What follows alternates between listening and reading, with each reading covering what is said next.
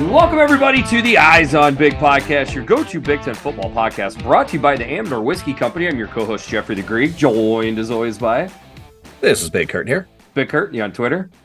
I am on Twitter. I'm Big Kurt on Twitter at B1G Kurt. And I am Jeffrey the Greek at Jeffrey the Greek. Thank you so much for listening and downloading the podcast. Kurt and I have been banging out the team previews. We have 12 of the 14 teams already done. We've got two more teams to go, which is the representatives in the Big Ten Championship last year from each side, Michigan and Purdue. But we're going to take a little bit of a detour, and we're going to have our most special guest, annual special guest that we have on every single year, Brett Ciancia with Pick Six Previews, Mr. Heisman voter himself. Brett, how are you doing this evening? Hey, Jeffrey and Kurt. Yeah, thanks for having me on. Thanks for the praise there and the opener. And yeah, it's great to be back talking Big Ten with you guys. It's been a heck of an off season, heck of a few weeks for the Big Ten. And it's weird to think that next year on our show, it'll be 18 teams and a big West Coast flavor. So a little nostalgic this time around, seeing all the old divisions and conferences before it all changes. But I'm excited to break down 2023 with you guys. I know we didn't put this on the list of questions before we started, but real quick, what's your elevator speech take on the four new Pac-12, Pac-10 teams coming into the Big Ten? Yeah, well, I mean, I'm a traditionalist. I love the old conferences, the old regionality of the sport, the in-state stuff, the regional stuff. So with that framework, I don't like the moves, but I am also able to admit it's inevitable, just given how TV contracts and TV networks have dominated the sport for so long and increasingly at an increasing pace. So it seemed inevitable. In terms of the forward programs you got four of the best out there. I mean, USC is an absolute blue blood in every sense of the word. You get the LA market. Oregon, kind of a new blood, if you will, with the Nike endorsement, all the flashy offenses. And with Washington, a great setting up there for visiting Big Ten fans. You all have to go check it out. I loved it up in Seattle. So, yeah, it's a pretty good mix of teams, passionate fan bases for the most part. So it'll make for some new matchups, that's for sure. All right. Yeah, I have to admit, it's still something that's going to take getting used to. But Scott Docterman with The Athletic put some stuff out today of potential matchups. One of the things he had on was like 4 Big Ten specific games on week 0, with having some teams traveling out west for that week 0 game to be able to give, more recovery time or what and coming back. And I'll be honest with you, I'll tune in, as weird as it looks now. I would definitely pay attention to those games. Tell us about how the magazine came together this year, maybe, comparisons to other years, pulling such a big production together. And then maybe, give us a little bit more insight on how you come about gathering your information to have your extremely accurate predictions laid out. Yeah, well, thanks. For those unfamiliar, it's Pick Six Previews. It's a college football preview magazine that I launched 12 years ago. Over the last 10 years, 5 years, and 3 years, the 3 time intervals that Stassen grades us on, I'm number 1 in every category amongst, all the magazines out there, all the websites. So that's the claim to fame. It's, I take the prediction accuracy very seriously. It's a point of pride. And we're looking to continue it this year. So, and what makes mine a little bit different is it's a complete one-man show. So I have respect for the other ones big time. They do good work, but those are hundreds of writers and staff and social media people. But this is a one-man show, and I want it that way because I like to touch each team. I really dig in. I feel like deeper than the other ones and try and, strike a balance between my advanced stats and my numbers, but then also X's and O's, making it football centric, making it readable, no acronyms or computer language here. I want to make it a pretty realistic and easy read. So all that to say, 2023, and I'm sure I say this every year, but this was definitely the hardest one yet to compile. The sport is getting, it's changing every year more and more. This time we added 4 new teams to the book with the 4 new Big 12 teams, BYU, Cincinnati, Houston, UCF. So not only the 4 new teams, but all these transfers. I'm sure that you talked about it all off season. Remember you guys were the first ones to call it portaling. You had that sound, you had that MP3 noise. I can picture it in my head. Back to that. Yeah, I can't do it. Maybe drop it in when you edit. But yep. Yeah. So I mean, thousands of players transferring around. I had to add an all transfer team this year. Of course, the all Big Ten team and all American. I put in all transfer teams for each conference just because there was so much movement. So that was a difficult part of the book. But and then your second part of the question, how I compile it, it's really a holistic approach. It's 365 days a year. It starts on fall Saturdays, really. That's I have 4 TVs lined up. I'm watching from noon till 2 a.m., finishing off with the Pac-12, and do that every Saturday. And Sunday, I'm running my numbers again to refresh it for the next week. Throughout the week, I'm doing freelance writing, some radio spots, and then rinse and repeat all season. Best time of year. But in January and February, once the national title games ends and signing day passes, it's refreshing all my numbers, doing my stat graphics. And then into March and April, it's talking to head coaches, talking to coordinators, watching as many spring games and practice notes and practice reports that I can get my hands on.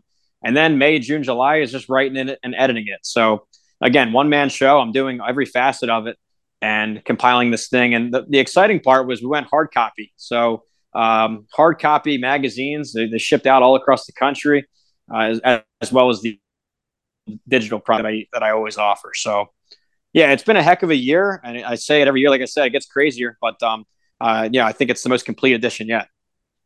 So Brett, a couple things. First of all, thanks for reminding me about the portaling sound. I had completely forgot that we did that. That was yeah, that was fun stuff.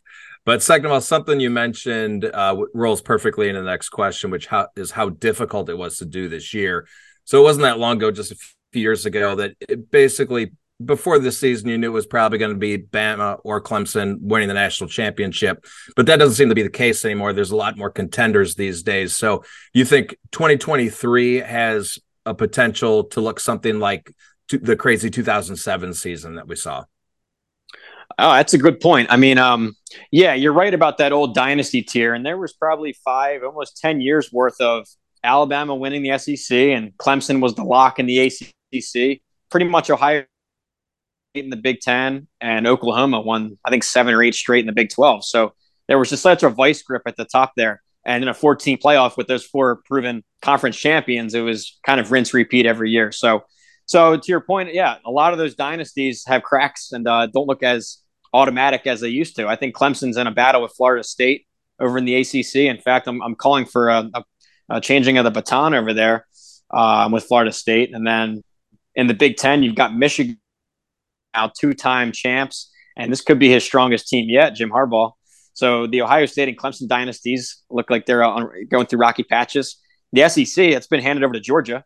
And then what's the other one? The Pac-12, it's a shame. It's its final season, but this could be its best season ever. I mean, there's four teams in the Pac-12 landed in my top 12, and I could see all 4 of them winning it. So we're in for a lot of great conference and division races. Probably none better than the Big Ten East. We're going to get to that, but yeah, this could be wacky. And I think what's changed up a little bit too is just all the transfer movement, all the quarterback carousel, all the coordinator carousel, and coaches too. So it is way less predictable year to year. The old days of just looking at recruiting rankings and returning starters, that's long gone. You got to go position by position, every team. And one thing I didn't even think about until you broke down, how you compile all your information and predictions is you are the fruits of your own labor, being by yourself and being nimble, because you can put the book out later where you have the ability to take in more of the transfers and injury news. But even mostly with the late transfers that you see that other, publications don't have access to. So good on you for being able to take that into account as much as possible. Kind of bouncing around with the same, thinking about the top teams and how we could have multiple teams that get into the college football playoff that maybe people aren't expecting. Three teams that people are expecting to have great seasons are what I call the Big 3 TM, trademark signal in the Big Ten, which of course is Michigan, Ohio State, and now Penn State. To me, this is the best the top 3 teams in the Big Ten has ever looked going into the season since Kurt and I have been doing this podcast. I would say since I've followed the Big Ten, I don't remember 3 teams looking this good. Is it possible that 3 out of the top 4 or 5 teams in the entire country are in the Big Ten and Big Ten East? Yeah, it's a very top-heavy division. The best three, if you will, the best top three of any division in college football. I've got them all in my top 7 nationally, and it's really tight there for Penn State at 7th. I could argue them up to 5th, but they're in a battle there. But yeah, so it is the strongest I've ever seen at the top of the conference. Yeah, think of Ohio State's last 10 to 15 years. Michigan wasn't peaking during that time. It was, I guess, Michigan State had the throne a little bit there in the early 2010s under Mark Narduzzi. And then our Artusi has the defensive guy, D'Antonio. So yeah, it was Michigan State for a while. Wisconsin had some strong teams there, but never 3 in the top 7. So this is uncharted territory. Yeah, I mean, I could argue all 3 of them. In fact, 2 of them I forced into my 4-team bracket for the playoff. I have Michigan there, number 2, and I forced Ohio State in at number 4. It was just it's undeniable the amount of talent in this division. But real quickly on the 3 of them. I started with Penn State in my research, and I was blown away, mostly because that offensive line, which had been a weakness for 10 plus years now since the sanctions, is finally flipping to a positive. It's a strength now. Olu Fashanu returning instead of going pro early. Great 5-star running back duo now entering their 2nd year together, a 5-star arm at quarterback, and again, an elite defense. So I walked away thinking after my Penn State research, this is a playoff team. The next morning I wake up, I do my Michigan deep dive, and basically Michigan is right there or a notch above in every category, and maybe just more proven is the right way of putting it, just because they've gone out and done it twice in a row and have a bulk of that roster returning. Usually off of a playoff team, NFL raids the roster, a ton of starters go pro. Not this Michigan team. They're all back on campus. It's, I think, a record for returning production off of a playoff team. So Michigan was my Big Ten pick. And then Ohio State is the wild card. They just recruit so well. Ryan Day has landed the number 1 offense per my numbers the past 3 years. Incredible streak they're on. I know they got to replace their quarterback and a couple linemen, but the firepower at receiver and running back is incredible. So, and the defense improving. So, yeah, I mean, I also put this in the book. I could see, and it's a deep cut, I could see a 2008 Big 12 South, where you had Mike Leach's Texas Tech team, Sam Bradford's Heisman Oklahoma team, and Colt McCoy at Texas. They all had 1 loss. It was all a triangle of losses. So there's a way that they could all triangle this and each beat each other. And I don't know how that tiebreaker would work, but you'd have 3 in the top 5 at the end of the year. Let me ask you this. That's great thought. I hadn't thought about that comparison. That's even better than maybe the 2007 one, but I'm pretty sure you have the top 3 teams in the SEC being Georgia, Bama, and LSU. You don't have to go blow for blow necessarily, but how do you think the top 3 teams in the Big Ten match up against those top 3 teams in the SEC? Yeah, well, they're all great comparisons. I think first with my number 1 Georgia and number 2 Michigan. They're both proven products. They both have won the conference recently. Of course, Georgia, a 2-time defending champ, but they're all back for their 3rd year, and they're just the class of their conference right now. That next group would be Ohio State and Bama, where you have former dynasty teams, still current recruiting champs. Those are plays on 5-star talent and proven coaching staffs and the ability to reload every year, just NFL draft giants. And then the next tier would be that LSU Penn State, again, a good comparison. Both coming into their own, like they still have high potential. They haven't flashed into the playoff yet, but could certainly get there. So I see a lot of similarities between those top 3s. The difference being those 3 from the SEC, they're not all in the same division. You got 2 in the West, 1 in the East. Here you got a 3-headed monster all in one division, which is insane to think about. So what you're saying, Brett, is that the SEC fans that say Penn State would go maybe 6-6 or 7-5 in the SEC might not quite know what they're talking about. Is that kind of what you're alluding to right there? It sounds like the ones in bowl season who are always saying how the SEC is going to roll over the Big Ten or how Iowa's going to lose, and Iowa, they keep winning their bowl game. And yeah, so I think Penn State would be very competitive. Look what they did to Auburn last year. They humbled them in their own stadium. Right. And Ohio State went toe-to-toe with Georgia, their toughest game all season. So, yeah, it's interesting. I think it'd be a battle, but they do better than 6 wins. Okay, Brett, big question here. What Big Ten team do you feel higher on than most fans, prognosticators, magazines, the 4-letter network that should not be spoken of, etc.? Well, Kurt, I'm glad you were the one to ask this one because it'll make you happy. I have Illinois higher than most, and that's my answer for this question.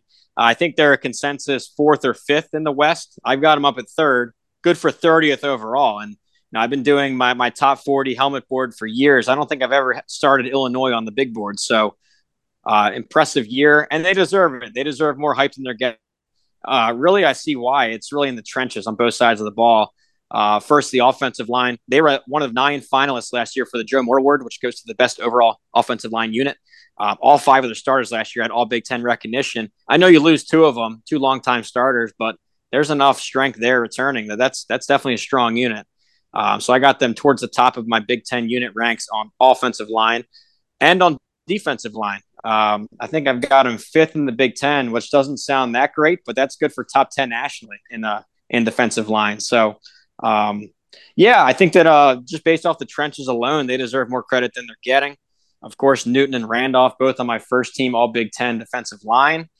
And yeah, I know that they have to go through some transitions in the secondary, a quarterback and running back. But, if you look back on Brett Bielema's teams in the past, when he's at his best, it's because of the line play. And I think that's still strong. So I'll give Illinois my answer here. I love that answer. Fantastic answer. But just wanted to drill down a little bit on the defensive line there, with Newton and Randolph being probably maybe the best duo on the defensive line in the Big Ten, but you have them ranked 5th. Is that partly because it's a 3-4 scheme? Can you maybe explain that position a little more? Yeah, it's just this whole conference is really loaded when you look at it.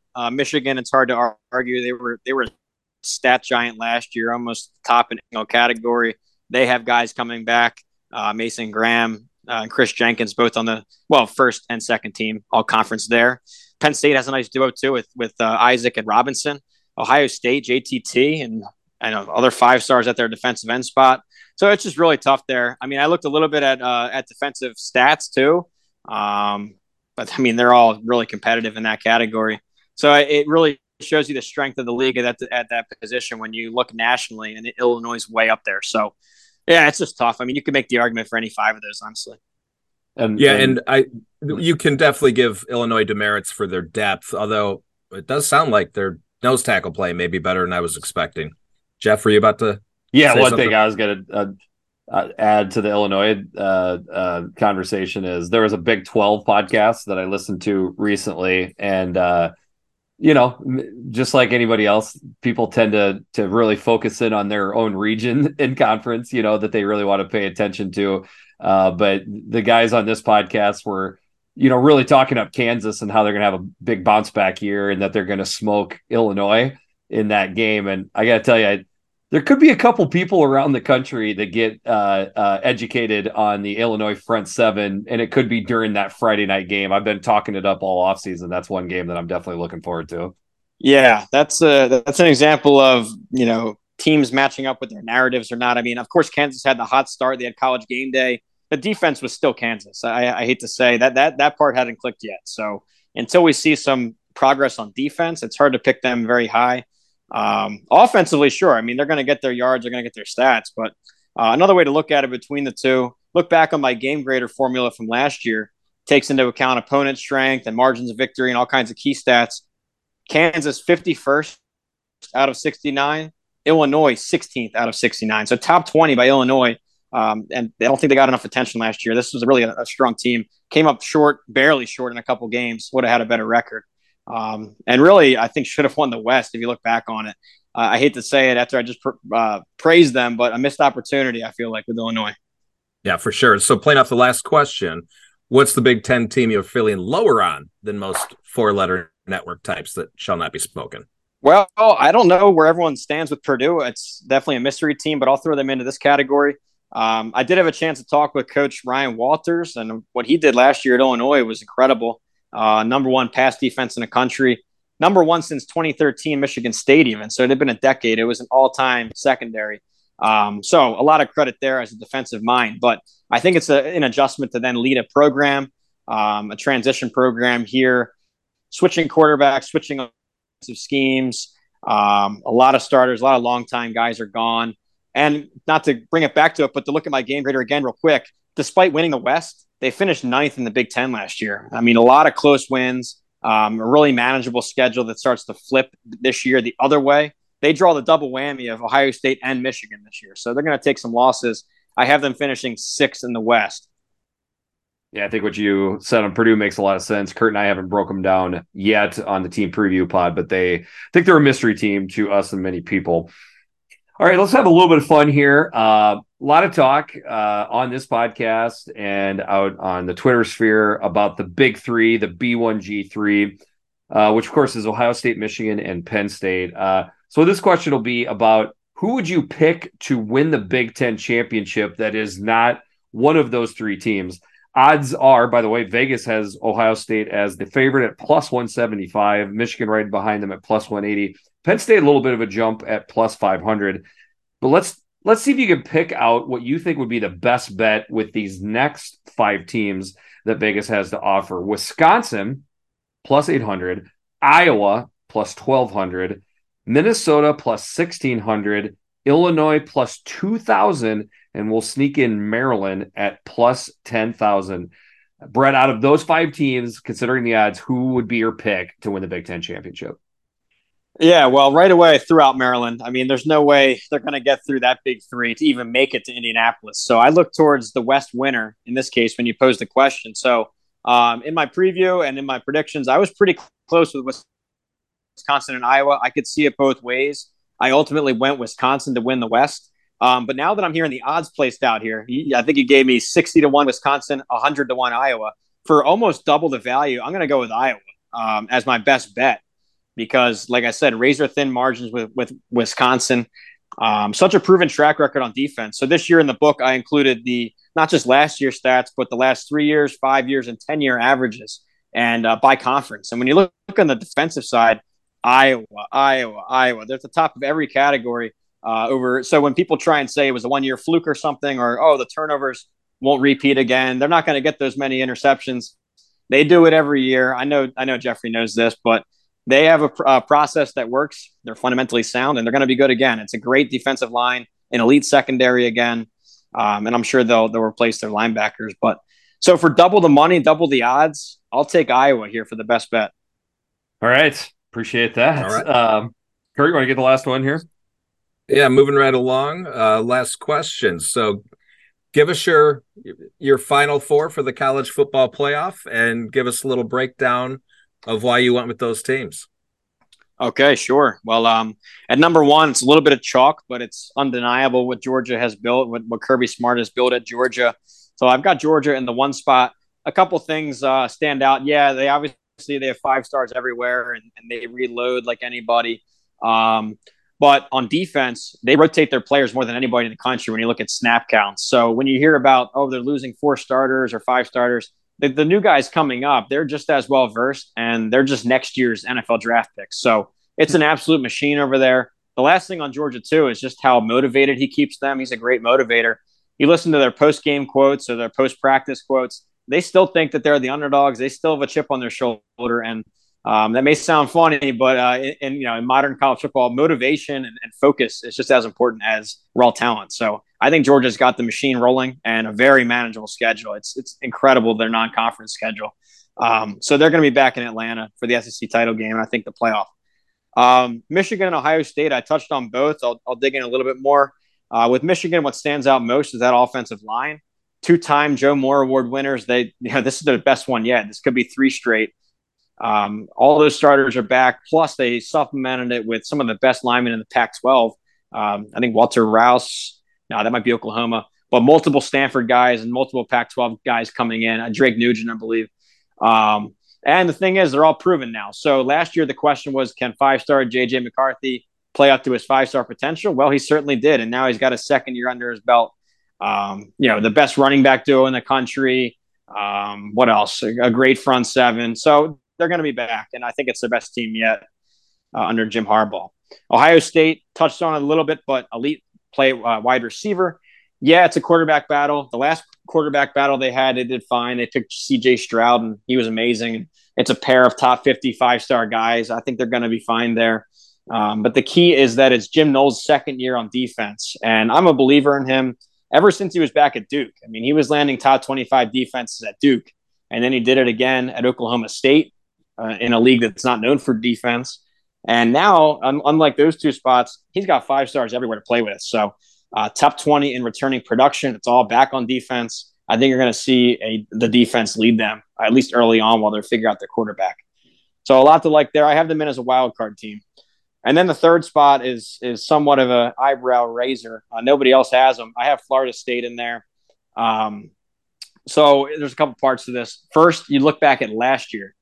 Last year was really their breakthrough statistically. They were top 10, top 20 in almost every metric.